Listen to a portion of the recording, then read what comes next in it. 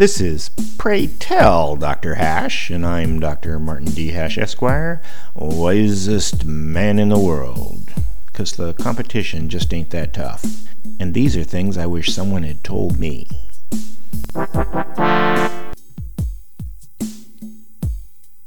Today's topic: no-fault insurance. The odd thing about insurance is that nobody ever wants to collect. They just want to have it. Unfortunately, there's the moral hazard of insurance, where people act irresponsibly because they are insured, or even cause intentional damage so they can collect on the insurance. There's also the perverse incentive of fault-based insurance. Somebody else can trigger your insurance to pay them, intentionally harming themselves or pretending, since pain is subjective. This is the way people without insurance get rich from your insurance.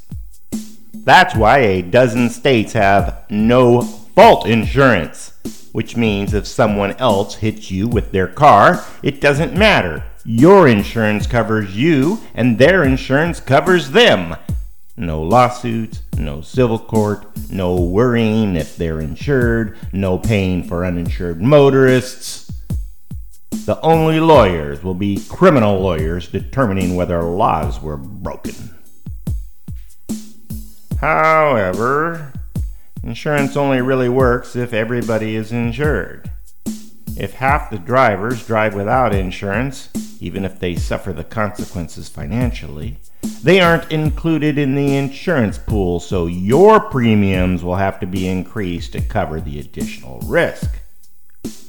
Combine that with all the hanger-on industries that exploit insurance, and soon, like medical insurance, it becomes unreasonably priced for the amount of security it provides.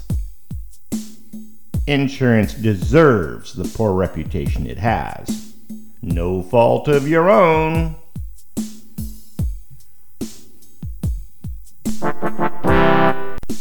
For more, see my website at martinhash.com.